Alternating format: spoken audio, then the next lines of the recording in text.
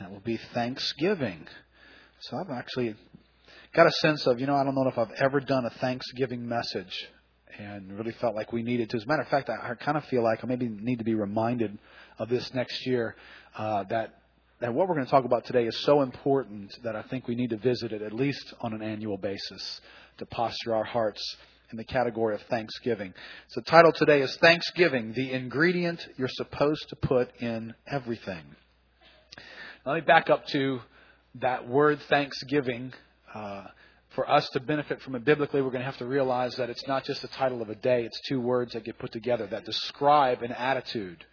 But for us, when we say Thanksgiving, immediately in my mind, shades of orange and brown, turkeys, some pilgrim guy wearing a costume, kind of a thing. That comes to mind. Well, listen to this about Thanksgiving Day from McClintock and Strong Encyclopedia. Thanksgiving Day is an annual religious festival observed in the United States. Most people would not know it had any religious roots.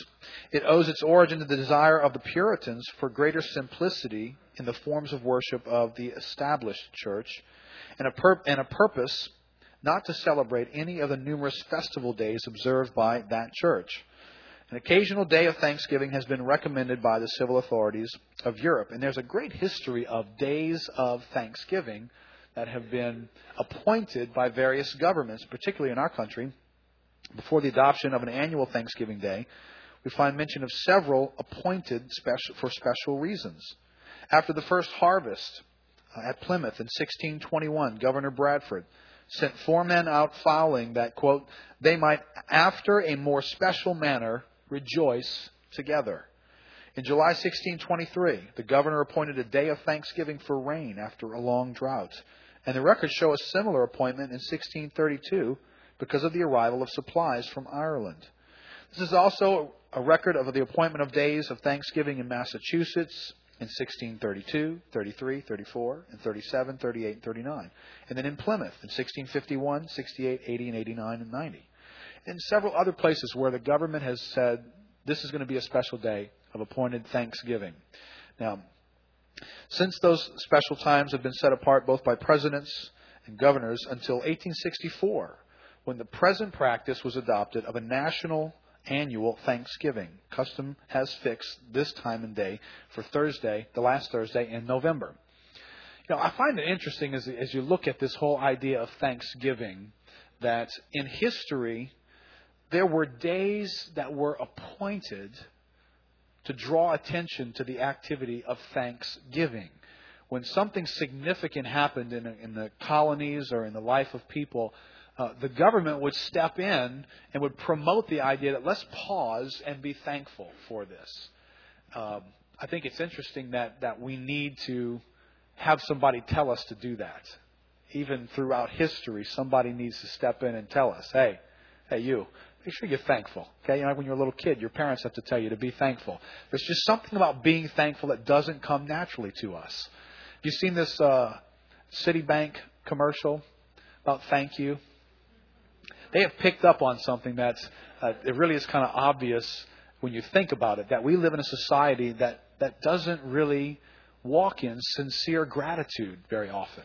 The commercial has a couple of different ones, but there's one where there's a lady in a grocery store. She walks up to some other lady, and they're picking out fruit or something, and she walks over and kind of puts her hand on her tummy and says, "You must be having a boy." And, of course, the lady kind of responds to her like, "Huh? I'm not pregnant." The other woman is left, reeling. I don't know if you've ever been in that moment, but that would obviously be an awkward moment to live in. So her way of just undoing the awkwardness in that moment was just to turn and say, "Thank you." And they picked up on something here that is so shocking. Like, you said thank you to me. And this other woman just melts. She forgets about the offense that you just called me fat.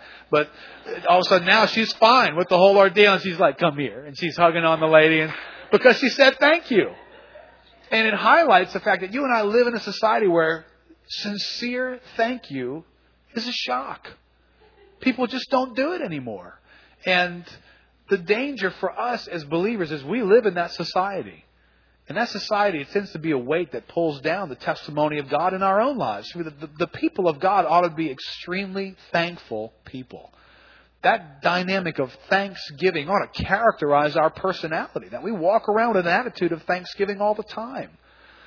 Unfortunately, even though Thanksgiving is appointed, this week, folks all over this country are going to get together and celebrate Thanksgiving. How many of you know that there will be very little giving of thanks taking place? You think about all the gatherings you've been in for Thanksgiving. There's great food. There's grandma's recipes. There's some great stuff that you're going to have. There's time to be with family. But, really being thankful, taking a day and stopping and pondering gratitude, thankfulness, and just mulling over all the things that would cause us to have a thankful heart.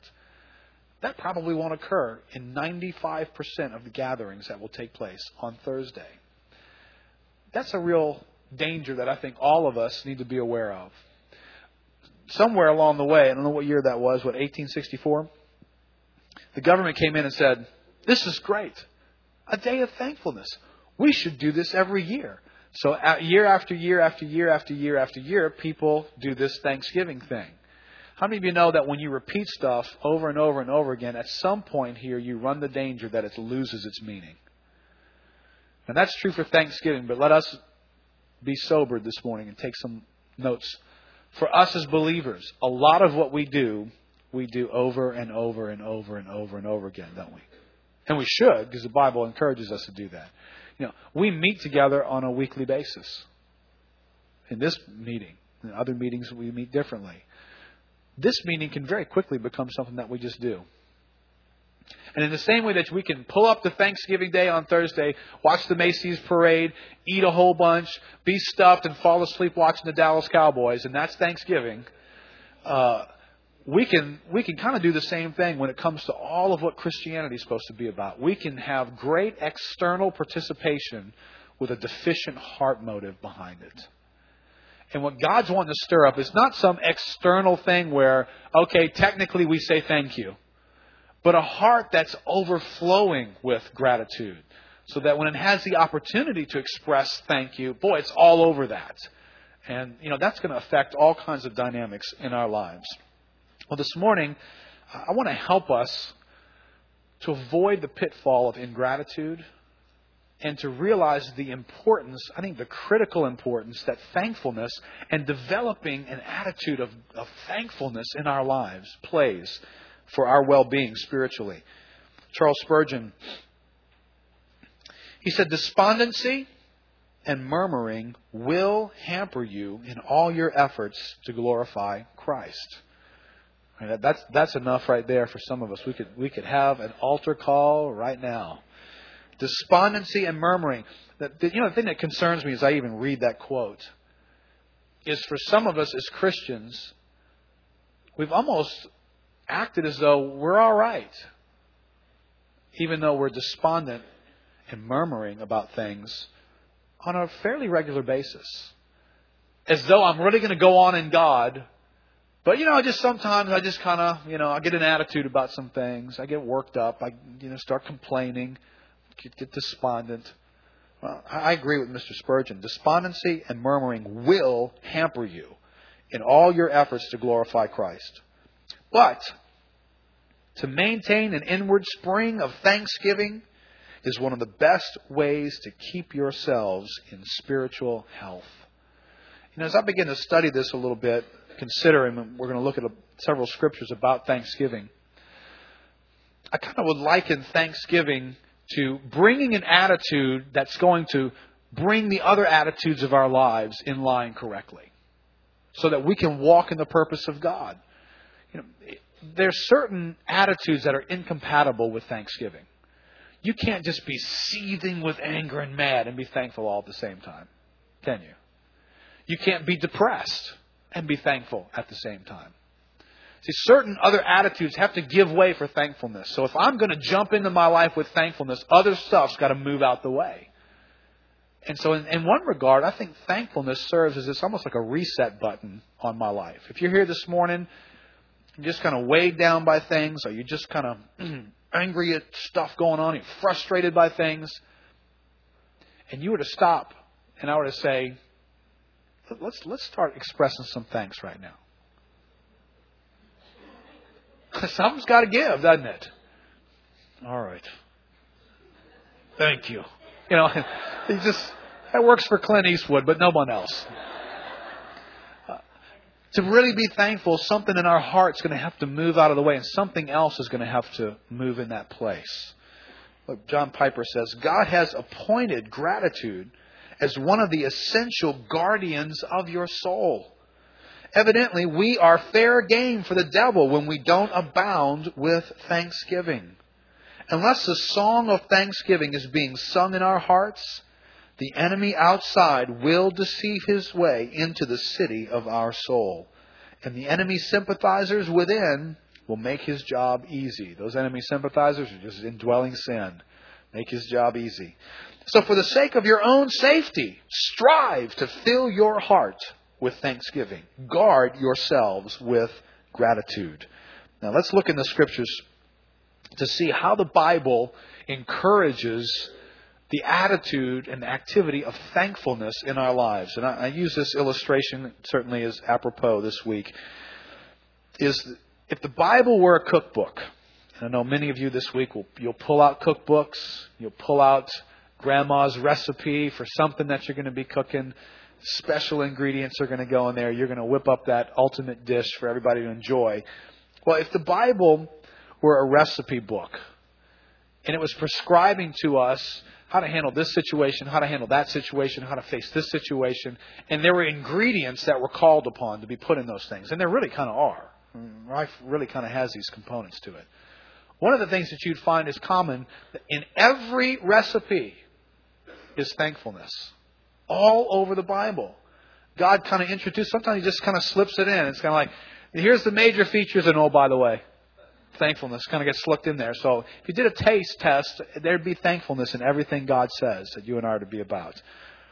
Let me look at two avenues of this. First, the umbrella of a thankful attitude. This would be the big picture that touches everything about us. 1 Thessalonians chapter 5, verse 18. In everything, give thanks, for this is God's will for you in Christ Jesus. In everything, give thanks. Now, I don't know if everything's a tough category for you or not. But if you start thinking, there's got to be a few things that come to mind that make being thankful a little bit of a challenge. But yet God's mandate, we're going to see it in several places in Scripture, is that an overarching principle in our life for every situation is that I'm to have a thankful attitude in it. Ephesians chapter 5, verse 18. Do not get drunk with wine, for that is dissipation, but be filled with the Holy Spirit, speaking to one another in psalms and hymns and spiritual songs, singing and making melody with your heart to the Lord. Listen, always giving thanks for all things in the name of our Lord Jesus Christ to God, even the Father. Always giving thanks for all things. So this is starting to get all inclusive. There's starting to be no categories in our lives that we would deem good, bad, horrible, tragic. Nothing escapes. Always giving thanks for all things. Colossians chapter 3, verse 17. Whatever you do, in word or deed, do all in the name of the Lord Jesus, giving thanks through Him to God the Father. Whatever you do. So here's a broad sampling of everything that goes on in our life is to contain thanksgiving in our attitude. That's supposed to be in me no matter what. When morning comes and the new day dawns, how many of you guys are morning people? You just love get up, get going. Let me see your hands. Morning people, all you morning people who love the morning. Wow, there's not many in this service. It's dawning on me right now.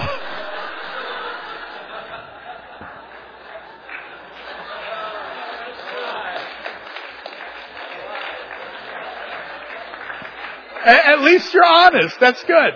I didn't catch that at all. The first service, man, all these hands went up in the first service. That's why I'm looking around. I was like, y'all didn't hear me. How many of y'all are not morning people? Wow! How many of you hate the people who raise their hands the first time? Just hate people that get up in the morning like, a new day. I am not a morning person, so I don't know if there's ever been a day that I've ever gotten up with, a new day. I have to fight rolling over again. Well, in that moment, for all of us non-morning people, thankfulness. We're to actually greet the day with an attitude of thankfulness in our hearts. When we get about the day's activities, whatever, getting ready in the morning, getting your stuff, getting going, getting on the highway, getting caught in traffic. Right? There's real moments for this. I'm sitting in traffic. Okay? In everything. Always. For all things. Giving thanks. Whatever you do. Sitting in traffic? Well, that's what it says. In everything. Always giving thanks. So even in that, there's somehow I can give thanks in that setting. Going to work. Getting there. Or going to school. And facing those people at work or at school. Those difficult individuals who just kind of make your job or your activity at school just a miserable place to be. In all things. Always giving thanks. That project that you're working on, those pressures that you're under to meet deadlines and get this thing done. Always giving thanks for all things. What about challenging seasons that we go through in life?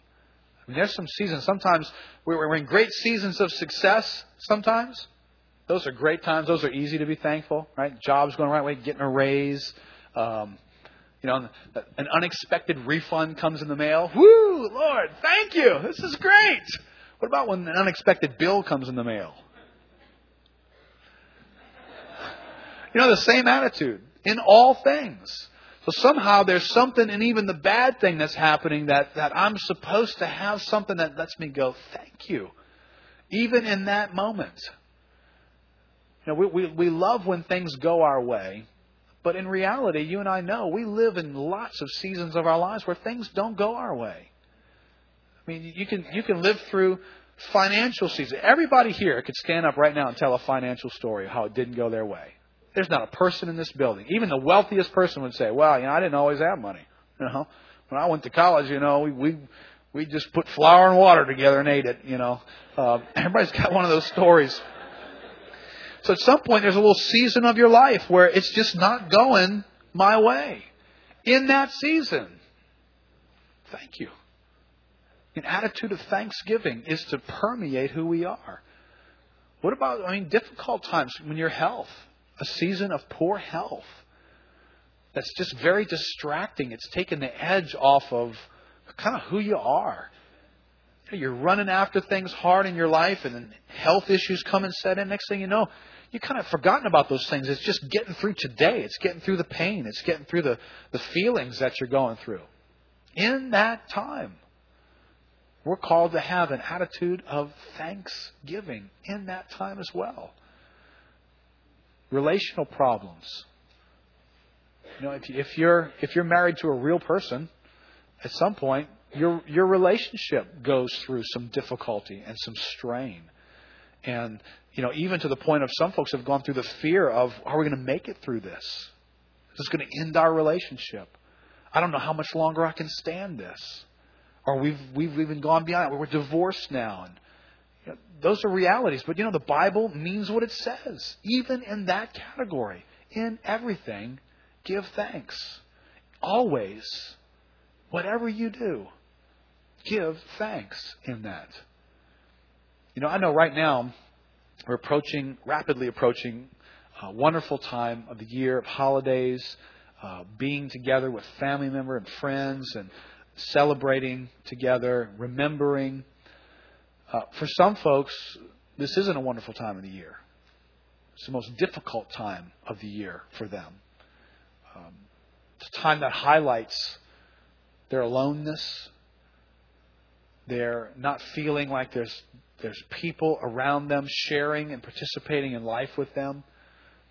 It's a very difficult period for them. For some, it's a great reminder of tragic loss, that somebody who's dear to them, who's walked with them, who they love, they've lost And maybe this is the first Thanksgiving, first Christmas that you'll be without that person this year. Or maybe second or third, and it's still the sting of that is there. The Bible's still speaking to you. Somehow, God wants us to be able to be thankful in that time as well. In the Bible, I put some other verses here that, beyond just the umbrella of these things, there's the specific encouragements for a thankful attitude. Philippians chapter 4, verse 6. Be anxious for nothing, but in everything by prayer and supplication with thanksgiving, let your requests be made known to God. With thanksgiving. It kind of stirs that little ingredient in, just kind of tosses that in there. In the midst of anxiety. Right? Anxiety is a neat word, but anxiety is not a neat experience, is it? Anxiety, it's a tormenting experience. It's part physical, it's part mental. It works up and you're thinking about things and stuff's coming at you. Here comes life. You just get overwhelmed. You start feeling anxious. The Bible says, in that moment, in the midst of your anxiety, walk through it with thanks. Introduce this ingredient into that moment. Colossians 4:2. Devote yourselves to prayer, keeping alert in it with an attitude of thanksgiving. Now that may sound like it's easy to do. Well, you're praying. It's easy to be thankful when you're praying. No, it's not. When do most of us really get serious about praying? When everything's just going our way, right? Clear sailing. Just the refund checks are just flying in. We just can't believe how much things are just going our way. And we just start crying out to God. No, when we pray the most is when things are not going our way. When we feel scared, when we feel overwhelmed, when there's too much problems going on. And sometimes when we crawl into our prayer closet, the first word out of our mouth is not thank you. It's words full of fear, full of questions, full of anger sometimes. And sometimes, quite honestly, what we do in that moment really doesn't even qualify for prayer. It's really just worrying out loud with God being the audience. That's not really prayer. Coming in before the throne of God's grace, where we're supposed to obtain mercy and help in a time of need, you don't come in and just start kind of throwing up all over God about, like God, I just need to make you. Do you know this happened? And then he said this, and then they left, and I can't, and somebody asks you, did you pray about it? I've been praying. Nothing's happening. Well, can I just help you? That's not prayer. There's the throne of God's grace and there's the complaint department. You went to the wrong window. You're over here complaining about your life. That's not prayer, even if God's the audience. Ephesians 5, verse 3. But immorality or any impurity or greed must not even be named among you, as is proper among saints. And there must be no filthiness and silly talk or coarse jesting, which are not fitting, but rather giving of thanks. So this is all over the place. And I think the reason why it needs to be all over the place is if you don't cultivate it all over the place, you won't be it hardly at all. You point all the days you want during the year. If you're not cultivating an attitude of thankfulness, looking for moments where I can be thankful in my heart, express thankfulness, then it's just not going to happen. In our conversation, this is a verse about our conversation with one another. Many times conversations just kind of get this negative thing, just kind of, like, it's a steering current. It just kind of pop in.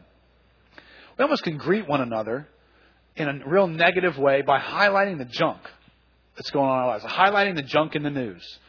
You watch the news broadcast, right? It begins with this serious news, horrible, tragic, terrible.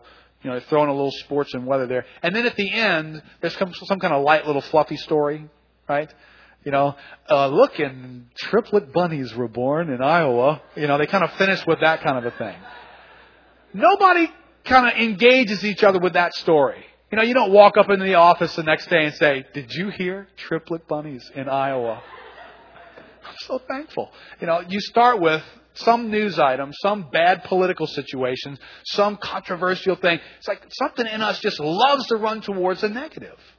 And some people are more prolific at this than others. And I want to highlight that because you need to be aware if you are. You're not stirring up thankfulness in other people. If you're one of those people that just loves to be melodramatic, focus on all the negative, update everybody on how bad things really are. And some of that, quite honestly, I think some of that for people is laziness. It's like you've never learned to communicate. And you got around people who all they knew how to do was communicate negative things. I'm trying to think carefully how to say this. There are times when I have to interpret for my wife what a particular relative in particular, is saying, because she can sound rather negative in her exchange. And there's been times when I have to say, well, honey, that's just kind of her way of saying hi. It's kind of this negative, well, you didn't do this or do that. Mom says hi. It's kind of that thing. That's just the way kind of you open up the conversation with that sort of thing. And we do that with each other. And it's laziness. It doesn't serve other people. If what comes out of me is not something that's going to provoke thanksgiving and provoke godly response, promote faith in people, then I need to be careful that I might just need to be quiet until I learn how to say some other things, rather than just kind of slipping all that stuff in. Well, go back to Mr. Spurgeon. Despondency and murmuring will hamper you in all your efforts to glorify Christ. But to maintain an inward spring of thanksgiving is one of the best ways to keep yourselves in spiritual health. So how can you and I maintain an inward spring of thanksgiving? Genuine, an inward spring, not just to going through the motions of, all right, tell them thank you. That doesn't cut it with God. God's looking for an offering of thanks, an inward spring of thanks that's rising up out of my heart because it's in my heart. Which means, how do I get thankfulness to be something that's resonating in me? And that's the next point. The content of our contemplation.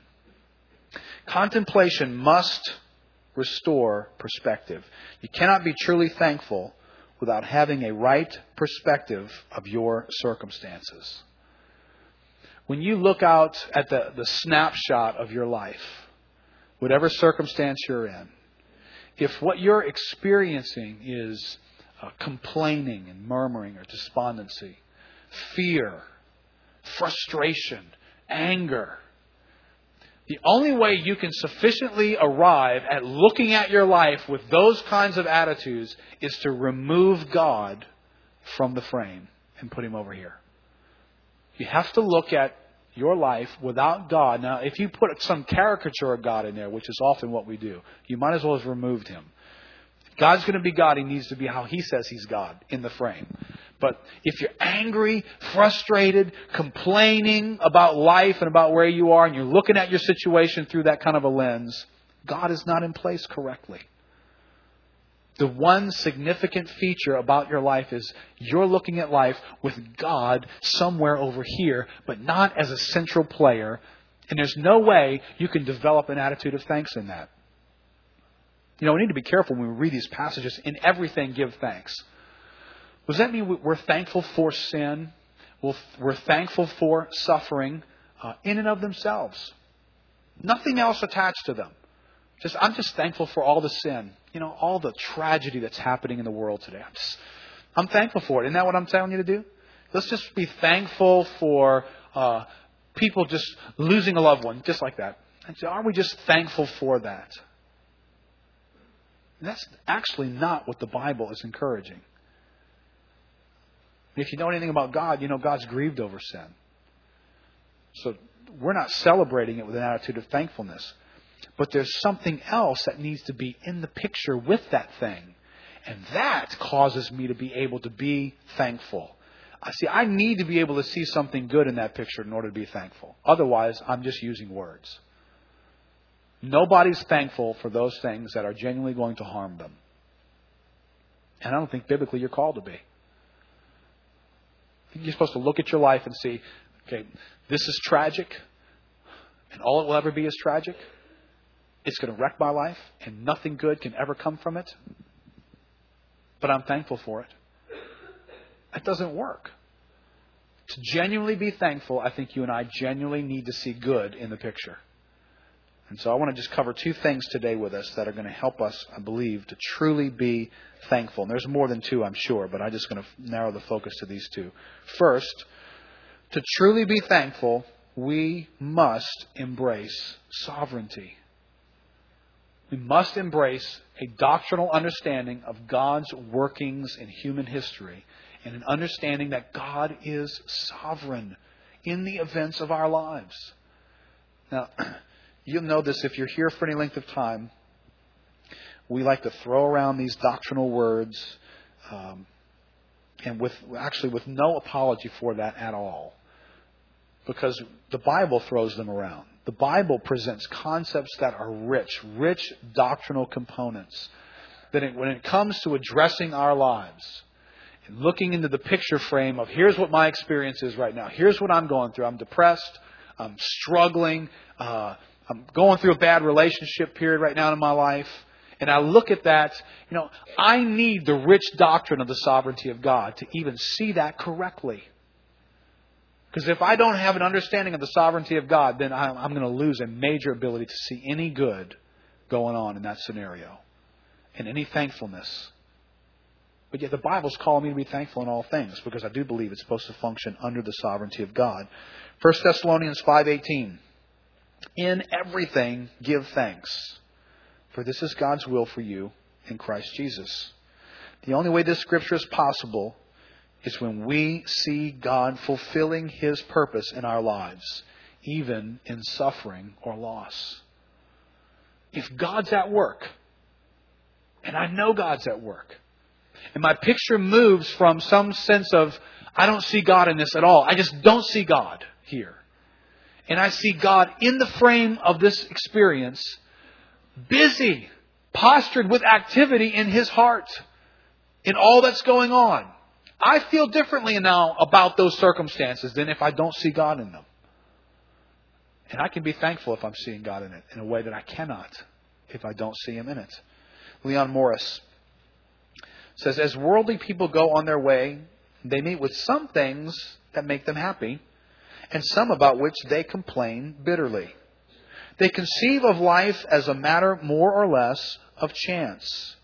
Accordingly, they welcome those workings of chance which favor their purposes and object to those which do not. Now, before we get more spiritual than we really are, is this describing any of us? And Mr. Morris is reading not just those lost people who are just completely clueless. He's reading the mail of many Christians, isn't he? And many of us are kind of driving along through life. We've lost sight of something about God, but life keeps coming. And we're trying to interpret, is that a good thing or a bad thing? And then we look through the lens of our desires, our purposes. Well, it looks like it would work in the favor of my understanding of how to get to my established goals that are in my heart. That thing over there, however, looks bad. It's not going to get me there. It's not going to do that for me. How do you know there's many times that God's doing something in your life that you simply don't understand? That it's a great thing. That it's working for your good. But in my limited understanding and frame of thinking, that simply looks bad. It's emotionally painful. It's making me feel awkward. My future's become uncertain in a category, and I've got anxiety. That can't be a good thing. It can be a great thing. I may just need to see it through a little different lens. Where am I here? But when anyone comes to see that God in Christ has saved him, everything is altered. Now it is apparent that God's purpose is being worked out. I love the way he says that, because it assumes that you already know a lot when you read this passage. This is a quote. It assumes that you know for you to even be saved, it is obvious that God's purpose is being worked out. The mere fact that you even have a clue which way is up spiritually is a demonstration that God has been working on your behalf and His purposes are being fulfilled. The fact that you are here this morning with any interest at all in who God is and what He has for your life ought to be convincing evidence that there's a sovereign God who's been messing with you. Because you're not here because of you. You're here because of Him. And He saved you by His grace. So it is apparent that God's purpose is being worked out, and the evidence of this becomes clear in the believer's own life and in the lives of those about him. This leads to the thought that the same loving purpose is being worked out even in those events which the believer is inclined not to welcome at all. When we come to realize that God's hand is in all things, we learn to give thanks for all things. See, if you don't grasp sovereignty, there will be certain elements in your life. Be careful not to run off on this topic, it's too big. There'll be certain elements in your life, and they usually tend to be painful elements, difficulty, that we perhaps can't see the immediate good of it. We can't fill that in. We can't make that leap to where that good's going to come into our life. We tend to somehow lose God's sovereignty in this, and we almost disassociate God from that activity. And let me tell you, I think we do some of this out of good motives. We're just ill-informed, and we haven't thought this out very carefully. It's almost as though, well, that's a tragic thing that happened. Tragic thing is bad. Okay, bad through my limited understanding. And if it happened, then I can't possibly understand how God could have been involved with that at all. So what we want to do is we want to let God off the hook. God, I don't want to make you guilty by association. So somehow this is not your will. This is not what you want. But sin's in the world and stuff like this happens, and we somehow remove God from this thing. Can I ask you to really think through that position for a moment? Because what you've just done is you have signed on. If you really think about it, you've signed on for a life full of anxiety. Because now you have components of life, because you've created a component of life where God wasn't there when that happened.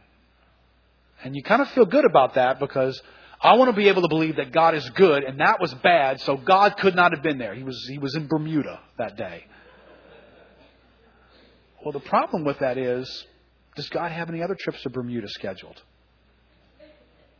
Is He going to be unavailable for you in another event that you don't know is right around the corner, about to happen to you?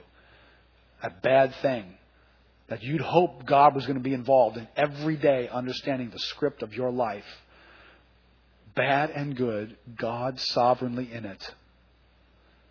And somehow if we take comfort in the idea that, well, if it's bad, then God's distant from that.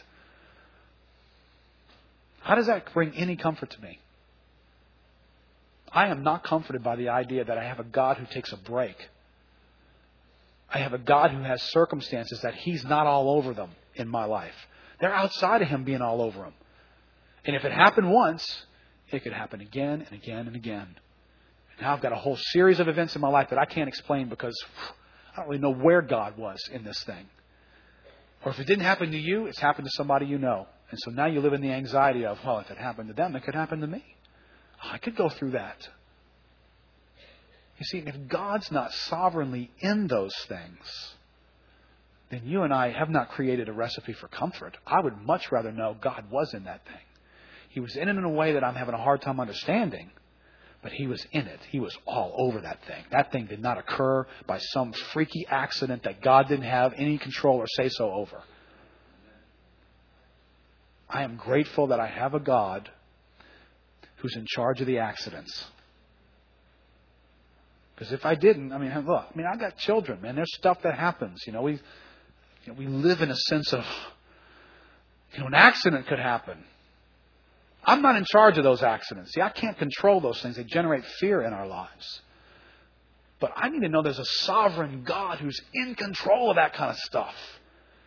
And that nothing is going to happen in this universe that God is somehow not involved with for a purpose. And if I know God's in it for a purpose, now I can feel differently about my whole life. What a sad thing that sin got the upper hand and we have the idea that suffering was purposeless. Absolutely not. There is a God who is involved. And that issue, that loss, that tragedy, God is in it in a sovereign way. And here's the one thing I want to put a break on here is I don't think the Bible is asking us to completely understand how God is in these things. That's where I think we get tripped up in this whole topic of sovereignty. The Bible doesn't explain a lot about how is God involved in it. It just says He's sovereign over them. Let me give you a few verses here. Ephesians chapter 1, verse 11.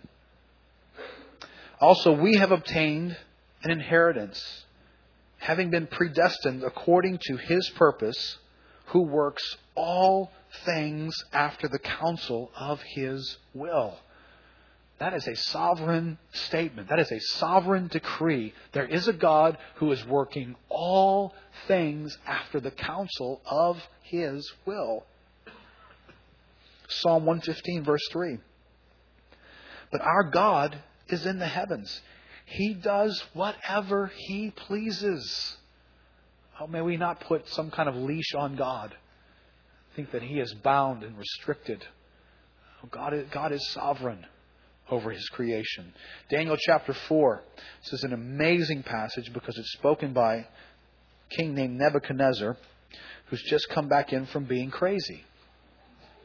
He's just been wandering out in the fields, impersonating animals, and eating the grass of the fields. So this guy knows what it is to be nuts. He also knows what it is to be in his right mind. Listen what he says.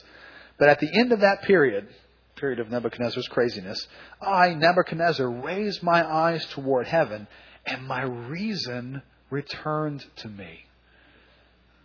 Now you're about to hear what I believe, actually, this is one of my favorite proclamations in the whole Bible. It's amazing who the guy is that God uses to give it. You are about to hear what I think is the most reasonable statement a human being will ever say from their mouth. I believe this is the most accurate, reasonable thing that can be said about human existence, about life as we know it.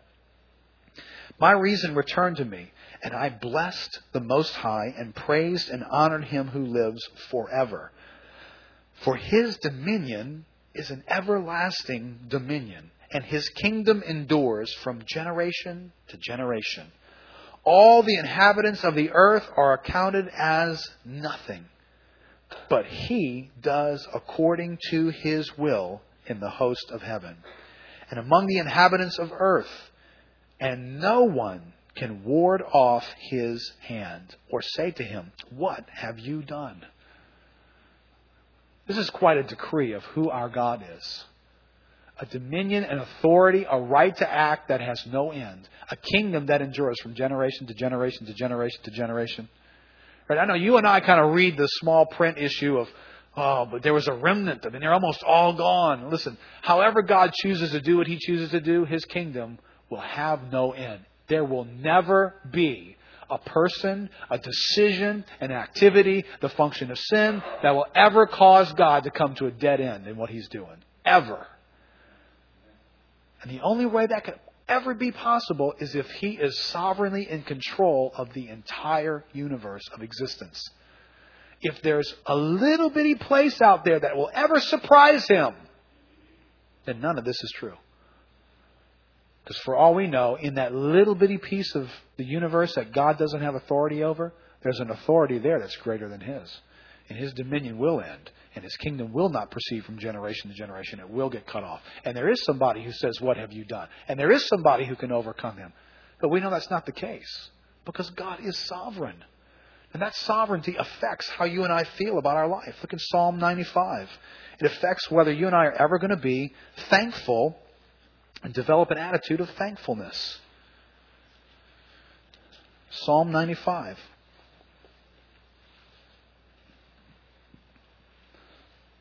Verse 1. Oh, come, let us sing to the Lord. Let us make a joyful noise to the rock of our salvation. Let us come into His presence with thanksgiving. Let us make a joyful noise to Him with songs of praise. Why? For the Lord is a great God and a great King above all gods. In His hand are the depths of the earth. The heights of the mountains are His also. The sea is His, for He made it, and His hands formed the dry land. Everything's His. He's a great God over all of creation. There's no God greater than Him. The result? An attitude of singing, an attitude of joyful noise, an attitude filled with thanksgiving. See, what fuels thanksgiving in my life is a recognition of the sovereignty of God. See, when I'm genuinely aware of the sovereignty of God, it affects my outlook. It affects how I feel about my life. You know, it drives me a little bit crazy. I do this myself, so you're in the same category with my craziness. When we think we know what words mean, how many of us believe in the sovereignty of God? I believe God's sovereign. Yeah, I believe He's sovereign. People come into counseling appointments. Sometimes it takes a few moments for them to get in the room because their face is so long. It's still out in the receptionist area, dragging in. And you know, if you're a decent counselor, at some point, in some form or fashion, you're going to have to address the sovereignty of God. You have to, because this person's coming in saying, this has happened, that person did this person did that, this is undoable, there's no future, there's no hope, I just came to borrow a gun. You know, this is how they come in for counseling. And at some point, God's got to get back in the picture here. He's out of the frame. So somehow those circumstances have got to be interpreted through the lens of a sovereign God. So somewhere in the first few minutes of my exchange is going to be the idea of, well, you know, God is in control. God is sovereign. And invariably, the response that gets served back up is, I know that. I believe in the sovereignty of God. Get out. Get out of my office. You see, it's one thing for us to say we believe in the sovereignty of God. But if you really do, if I really am convinced of the sovereignty of God, I kind of look like Psalm 95. I sing to the Lord, a joyful noise. I come with thanksgiving. There's people who invariably come for counseling. That's not how they come. See, because what's in question is the sovereignty of God. Did somehow I fall out of the sovereignty of God? That you don't understand. This circumstance is really bad. I mean, it's really, really bad. This happened and that happened and this happened and, you know, and it's almost like a sell job to convince. See, there's no way out of this thing. Okay, but God is sovereign in this. See, what gives away whether we really believe in our hearts about the sovereignty of God is not whether we can spell the word sovereignty or even say it and pronounce it correctly. It's whether or not we sing. It's whether or not we're thankful. It's whether or not we walked into that counseling appointment with a little bit of a skip in our step and whistling a tune. Sitting down and explaining, life is a mess right now. This is going on, that's going on, this is going on, that's going on. But, you know, I've spent some time with the Lord. I'm feeling a little bit overwhelmed. But God, I'm grateful. I'm thankful. See, that's a very different demeanor, isn't it? See, that permeating attitude of thankfulness, you don't just get it because, I heard a message, I'm supposed to be thankful, so I'm going to walk out of here. And next week when I walk in, I'm just going to walk in with thankfulness all over me. No, you're not. Not unless you have contemplated why to be thankful. Given thought to a sovereign God's involvement in your life right now, this instant, this very moment. Whatever you're concerned about, whatever this week you gave your attention to, whatever picture you took of your life and studied it and knew all the details that were out of place and began to guess what the next several frames were going to look like in your life. I bet you God wasn't in those frames, was He? When we start imagining the future, we just have a tendency. We don't imagine with thankfulness, do we? We imagine misery. It's going to get worse. I mean, it's this now. I mean, tomorrow, I don't know where even we're going to eat. I got these clothes, but all of a sudden we're way down the road where this is horrible as it could possibly get. Because God is not sovereign in the frame of our picture. So it's just not a little doctrine. It's not just, that's just for those egghead seminarian people's sovereignty. I can't figure all that stuff out. Listen, you want to get past kindergarten at some point in your life and live life. You better pay attention to doctrine. Because all that woe and I can't look at life and I'm so depressed and I'm scared of everything, that's a doctrinal problem. You don't see God as sovereign in your events right now. So a message about Thanksgiving, it might as well be about pumpkin pie. Because it ain't going to be about an attitude change unless you get a hold of the fact that there is a sovereign God who's working all things after the counsel of His will in your life right now where you are. Wait, but this is bad. Yes! But you have a God who's governing it in sovereignty. Now let me add one more nuance to this, and this is going to be the second point here. To know that God is sovereign, I don't think quite is enough. I think I need to know how God is disposed towards me in His sovereignty. Because you realize sovereignty gives God the right to go bzz, bzz, bzz, bzz, at a moment's notice. Right? He's sovereign. His dominion has no end. He has the right. Nobody can appeal and say, "Oh, wait. I would like a council of all the gods here. You can't just fry people at will. Get the rest of the gods around here. Let's talk." You can't do that with God, can you? God is the authority, so He can do anything He wants to do. And you and I can't appeal it at all. So recognizing that God's sovereignty might just kind of make us walk around like this. You know, is He going to get me now? Now? After what I said? So I need something else. Here's what I need. To be truly thankful, we must be convinced of God's favor toward us. God is sovereign. God is favorable toward us. Look in Psalm 100.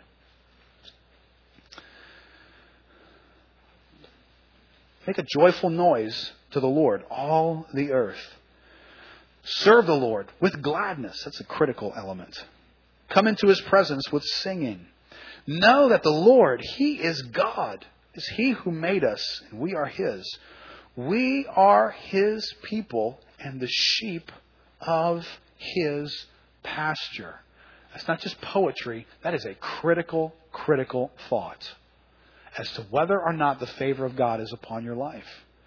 Do not think because, I'm a human being, the favor of God is on my life. That is an unbiblical thought. It's a very popular thought. As though anybody at any moment can just whistle down God and here He comes. You have a warm moment when all of a sudden you kind of want God's assistance to help you live what typically is your own selfish life. And you don't really want Him to be the Lord over your life. You just want Him as a consultant, kind of a sugar daddy kind of thing with God. Come help me. I got a bobo. Come step in at this moment. Well, the Bible doesn't teach that God's on a string for humanity. The Bible teaches that we, just like all the world, were at one time children of wrath, even as the rest. And that the wrath of God abides on them. So somehow we need to be able to realize this verse says something profound. We are His people and the sheep of His pasture. When you come into Christ, when you get saved, you get transferred out of darkness into light, into the family of God. You are in a different relationship with God. You are in one of favor. God has chosen to remove you out of this category and place you as an object of mercy. It's interesting. Romans 9 sticks everybody in two categories. Two types of vessels. Vessels of wrath and vessels of mercy. Now, if you're in Christ, you are a vessel of the mercy of God. So God's not just sovereign. God is sovereign and He is for you. He is favorably disposed toward you. And you and I must be convinced. Enter His gates, verse 4, with thanksgiving and His courts with praise. Give thanks to Him. Bless His name. For the Lord is God. The Lord is good. His steadfast love endures forever, and His faithfulness to all generations. This is covenant language. This is speaking to God's people. Do you realize now, let me just throw into your mind here, there is a real place called hell where the wrath of God will be poured out forever. So when you read this verse, the Lord is good. His steadfast love endures forever. This is not just some blanket statement you throw over all of humanity. This is the people that are His, the sheep of His pasture. You can read Psalm 103 when you get a moment there in your notes. Psalm 106, verse 1. Says, praise the Lord. Oh, give thanks to the Lord, for He is good. For His loving kindness is everlasting. Remember me, O Lord, in your favor toward your people. Now, when I step back from this frame, I begin to get an idea that God is in the picture. He is sovereign, and He is working favorably in my life. How does God depict Himself? He depicts Himself toward me as good. He depicts Himself toward me as a father. Look in your outline there, Hebrews chapter 12. God does a little bit of comparison here, and He almost does this through the Word to saying how ridiculous of us to question God's heart toward us, God's motivation towards us. And the reason that there's a comparison here, it highlights the fact that you had earthly fathers, and they were motivated towards you a certain way. How much greater would God be towards you? Hebrews 12, verse 9.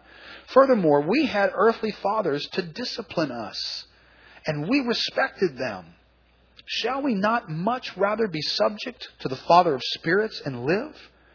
For they disciplined us for a short time, as seemed best to them, but He disciplines us for our good, so that we may share His holiness. What's the motive of God in relating to us? It's for our good. He has postured Himself toward us as a father to do good to us all of our lives. And that same passage talks about the pain that's involved with discipline. No discipline seems enjoyable for a time. Well, there's times that God's doing something good in our life that doesn't feel good. There's certain frames that we're looking at in our life where God's doing a good thing and it feels bad. And then when we take our limited intellect and we pull that into this frame as well and try and interpret it, we start questioning whether God could even be involved in something like that. How could this possibly be good? Well, maybe you and I just lack the vision of seeing enough down the road to see how it's good. The problem's not with God at all. Maybe it's with I just can't see real well. I mean, I know that there's people in the back of the building right now, but if I don't put my glasses on, I don't really know who you are. Because that's as far as I can see. In spiritual things in our lives, we're the same way. Things come up, we say, that's bad. No, it could be good. It could be a good father who's doing that in your life for good, ultimately. Let me give you one other category, and this is a major one. We can be thankful when we understand that He has made covenant with us. Covenant is a huge concept throughout all the Bible. It's not a small thing to be, I've heard something about covenant. Well, you need to study covenant because it's everywhere in the Bible. And it's critical to understanding why does God relate to you and I the way He does. Covenant has everything to do with this. Back up with me. Turn to Genesis. Genesis, and we're going to look at a quick covenant example here so we can understand God relating to us. Remember, God approaches Abraham and makes a covenant with him. Abraham, who is an idol worshiper living in the land of Ur, God comes to him and reveals Himself to him. God interrupts his day, interrupts his life. He says, here's who I am. I'm going to bless you, Abraham.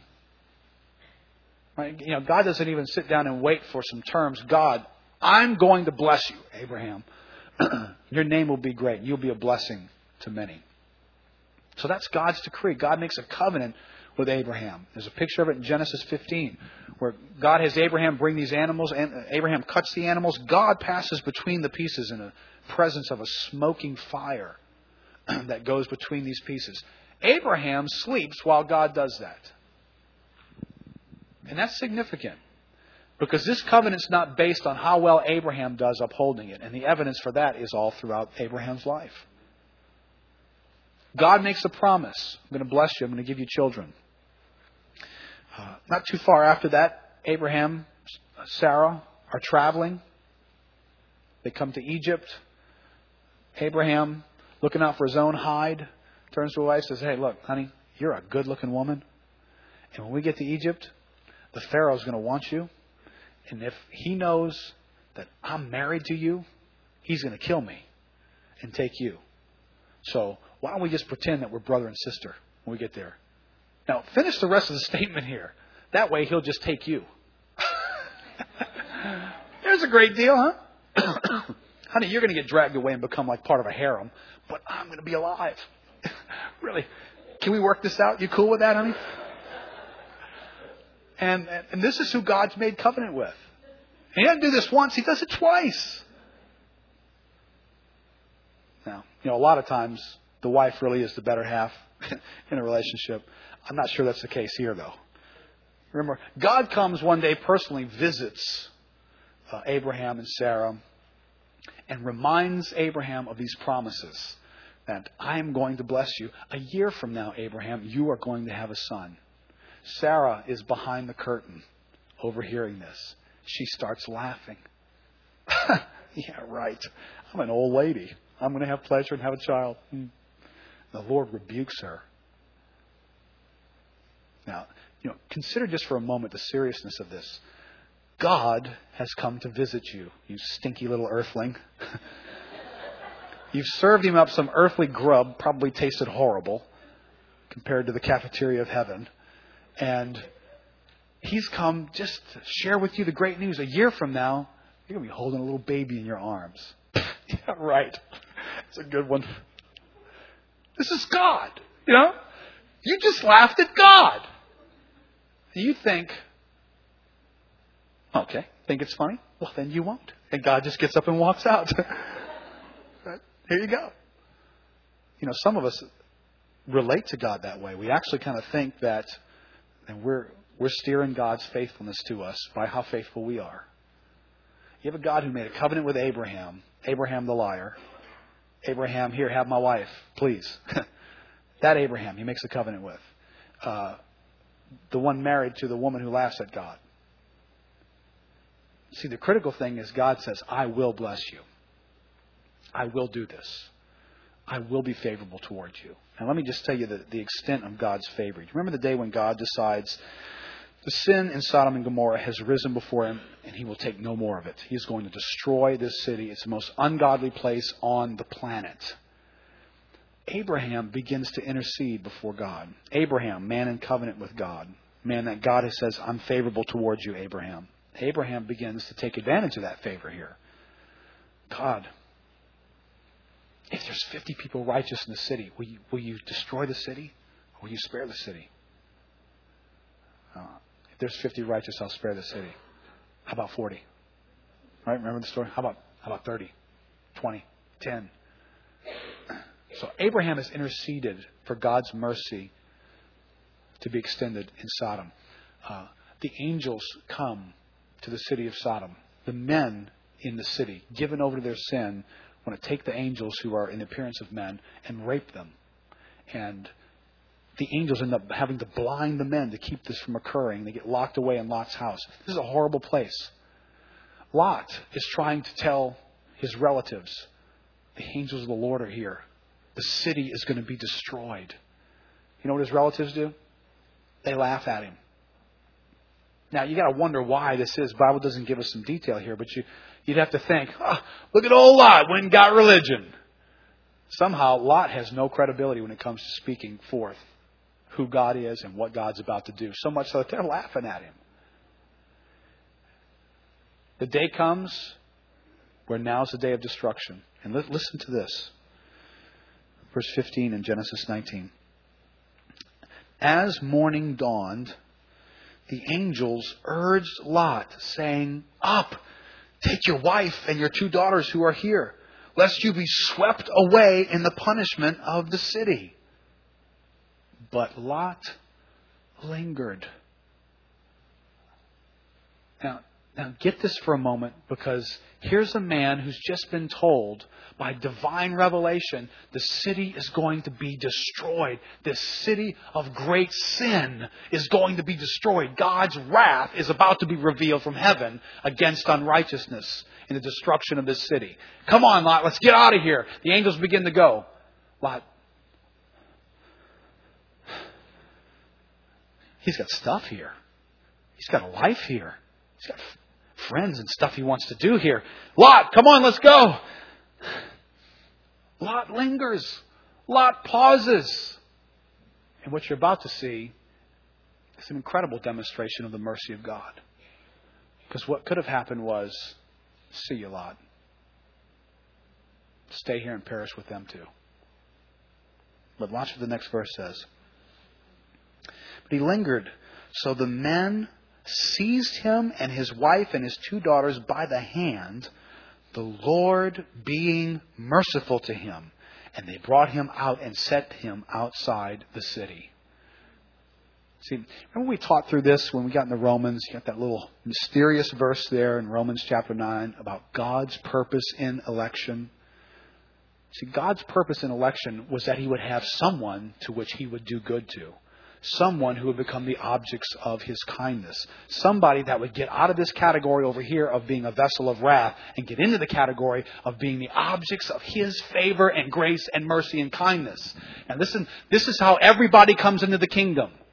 Everyone comes just like Lot, loving the world, loving their sin, until a merciful and gracious God who is bound by His own mercy grabs us by the hand and says, you will come.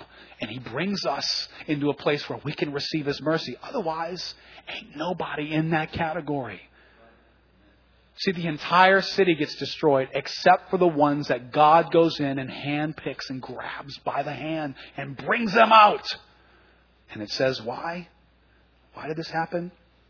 Because of the mercy of God. The Lord being merciful to him. Now, go a little bit further here. Verse 29 of Genesis 19. So it was that when God destroyed the cities of the valley, God remembered Abraham and sent Lot out of the midst of the overthrow when He overthrew the cities in which Lot had lived. Why did Lot get spared? Because God remembered Abraham. Because God had made a covenant with Abraham to do good to him, to bless him, to bring favor in his life, so that when that man stood and turned his face toward heaven and said, Lord, if there's any righteous in the city, would you spare them? Lot was the recipient of Abraham's relationship with God. That's what blessed him. And listen, what does this have to do with you and I? Well, that simply in the Scriptures is a type and a shadow to help us understand something else. Here's the players. You and I get to play the part of Lot. We live in the city of destruction. Our hearts are fastened together with this world. But Jesus plays the part of Abraham. And He actually is the one who enters into a covenant with God. If you look at the New Covenant is actually a covenant between God the Father and God the Son. Now, we become the beneficiaries of it because God in His mercy pulls us out of Adam and places us in Christ. See how this language means something in the Bible. So now, simply because I'm in Christ and Christ is in covenant with God and He ever lives to make intercession for us, and you better believe God is going to bless His own Son, isn't He? See, I wish I had all day. Because this is great. When you start realizing God's dealing with you not because of how you are doing in your Christian life. You're being successful this week or not. God's dealing with His own Son when He deals with you and me. God has made covenant with Jesus to be favorable always to Him. And He stands and makes intercession for us before the throne of God's grace.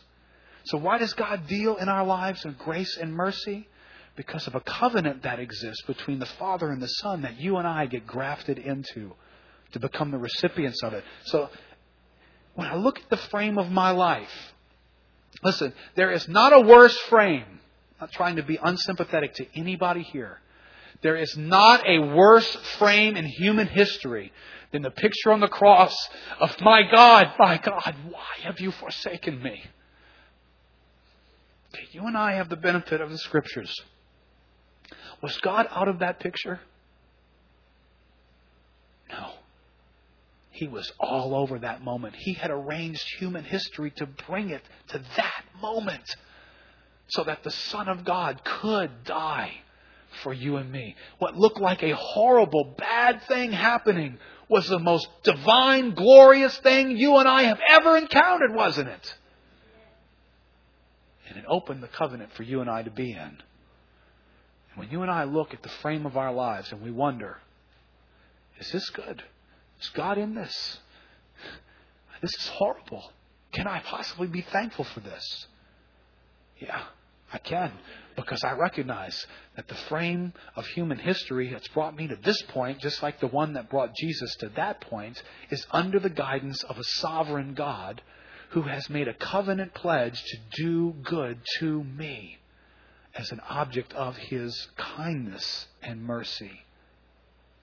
Remember this verse in Ephesians 2. It's one that slips our notice, but it needs to be one we wake up and greet the day with. This will give us a reason to be thankful. I could maybe get up early if I really read this verse carefully. Ephesians chapter 2, verse 4 says, "But God, being rich in mercy, because of the great love with which He loved us," right? No mention of us here, of His love and His mercy, "even when we were dead in our trespasses, He made us alive together with Christ." Right? He took us by the hand from the city of destruction. By grace you have been saved. You're out of that city because of the grace of God, not because you're a smart guy like Lot.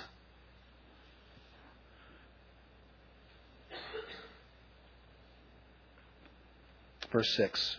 He raised us up with Him and seated us with Him in the heavenly places in Christ Jesus. And why did He do that? Verse 7. So that in the coming ages He might show the immeasurable riches of His grace in kindness toward us in Christ Jesus. So how do you see God postured in the frame of wherever you are in your life? Not only is He sovereignly in charge of the frame, He is busy and active in it, trying to figure out how to be good to you, how to be favorable to you, how to bestow riches of His kindness upon your life. And that's what He will be postured to do for the rest of eternity. He will be pouring out mercy upon mercy upon mercy upon mercy upon our lives for the rest of eternity. Now, when I step back from the frame of my life, even when it looks bad, and I look at it through the lens of a God who's in it for my good, now I can be thankful. I can be thankful in suffering. I can be thankful in loss. I can be thankful in pain. I can be thankful through a season that doesn't seem to come to an end that's very difficult. I can be thankful because I see God in the frame of my life correctly. See, if you and I don't have a correct contemplation in our life, then thanksgiving really can't occur correctly. But if I see these things correctly, then all the encouragement for me to be thankful becomes possible then, doesn't it? Matt, go ahead and come up. Let me ask Peter and the folks who are coming up to help out with serving communion this morning. We're going to close this morning with the celebration of communion, and I'm going to share with you why that is. As these guys come get in place, and what we're going to have these guys do is they're going to come up and get the emblems and the containers and just stand across the front here this morning. And in just a moment, I'm going to have you come and receive. But let me draw what we're about to do into this message. Sadly, what we're about to do in celebrating communion is a lot like what many of us will do at Thanksgiving. We will go through the externals with a deficient heart. We'll go through all the trimmings, all the outside activity. We'll participate in communion, but with a heart that lacks what it needs to contain in it.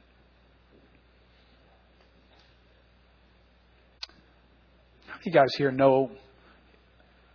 How many of you heard the word Eucharist? Hold your hand up if you're familiar with the term Eucharist. If I ask you to define Eucharist, how many of y'all could define Eucharist? Okay, in this regard, you are just like the first service. 150 hands, 200 hands say yes, I've heard the term. 5, 6, 7 hands say, yeah, I know what it means. I want to let that stick for a moment because some of us grew up in religious traditions. Some of us come out of those religious traditions, those backgrounds, and we fight for them. As though they're so precious to us. Can I just tell you, they're precious because they're familiar. They're not precious because they're biblically meaningful. I mean, I grew up Catholic in the city of New Orleans here like everybody else did. I receive the Eucharist every week. I couldn't have told you what it meant. Eucharist is not a Catholic word. Eucharist is a word in the Greek language. And if you take it apart, you may recognize parts of it. There's a little word right in the middle of it. Eucharis. Charis. Charis is the Greek word for grace. And interesting, when you take grace and you insert it into this other Greek word, Eucharist is the giving of thanks. That's what that word means in the Greek. It means thanksgiving. So when it comes to what we're about to do, for too many, this is cloaked in some kind of a mystery that's unbiblical. They know this as the Eucharist. It's almost as though this piece of bread is the Eucharist. Now, the word Eucharist is the giving of thanks. And if you understand biblically what we're about to do, communion, in the context of the Bible, is a covenant meal. That's what it is. It's not a New Testament invention. It doesn't belong to a denomination. It goes all the way back to when goat herders were making a deal between each other. And when they'd seal that deal, they would eat a meal together. That's how old this is. But the meal serves a particular function. It is called a covenant meal of remembrance. That's what that meal really was. So when Jesus gathers them together on the last night and he says, "Do this in remembrance of me," they know exactly what he's talking about. You are talking about a covenant meal. Do this in remembrance of me. And what you and I are going to do here this morning is an expression of thank you to God. Because at the very center of our meal is the grace of God. It's a God who took me by the hand as a teenager and brought me out of a city of destruction. And He didn't just save me from hell. He set me in heavenly places so that forever I could be the object of His mercy and His kindness.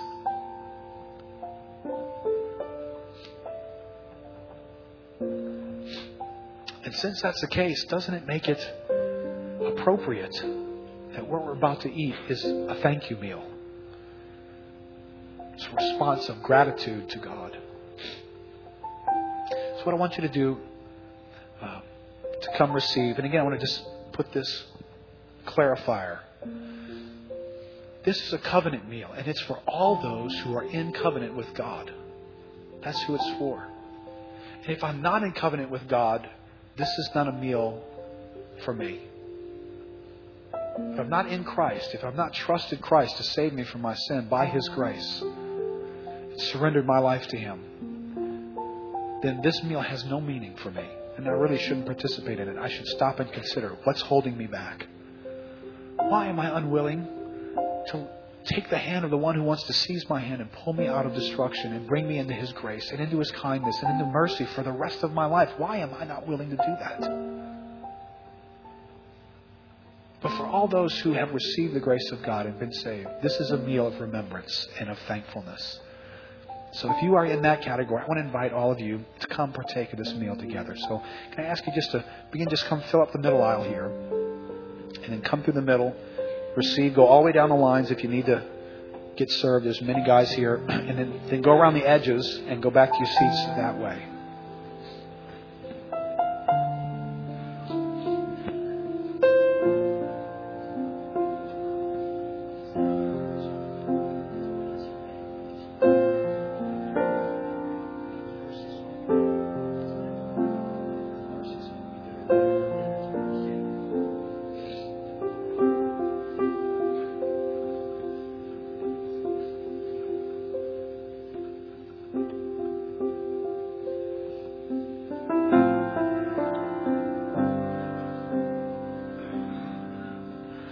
Debtor to mercy alone, of covenant mercy I sing. I come with your righteousness on, my humble offering to bring the judgments of your holy law.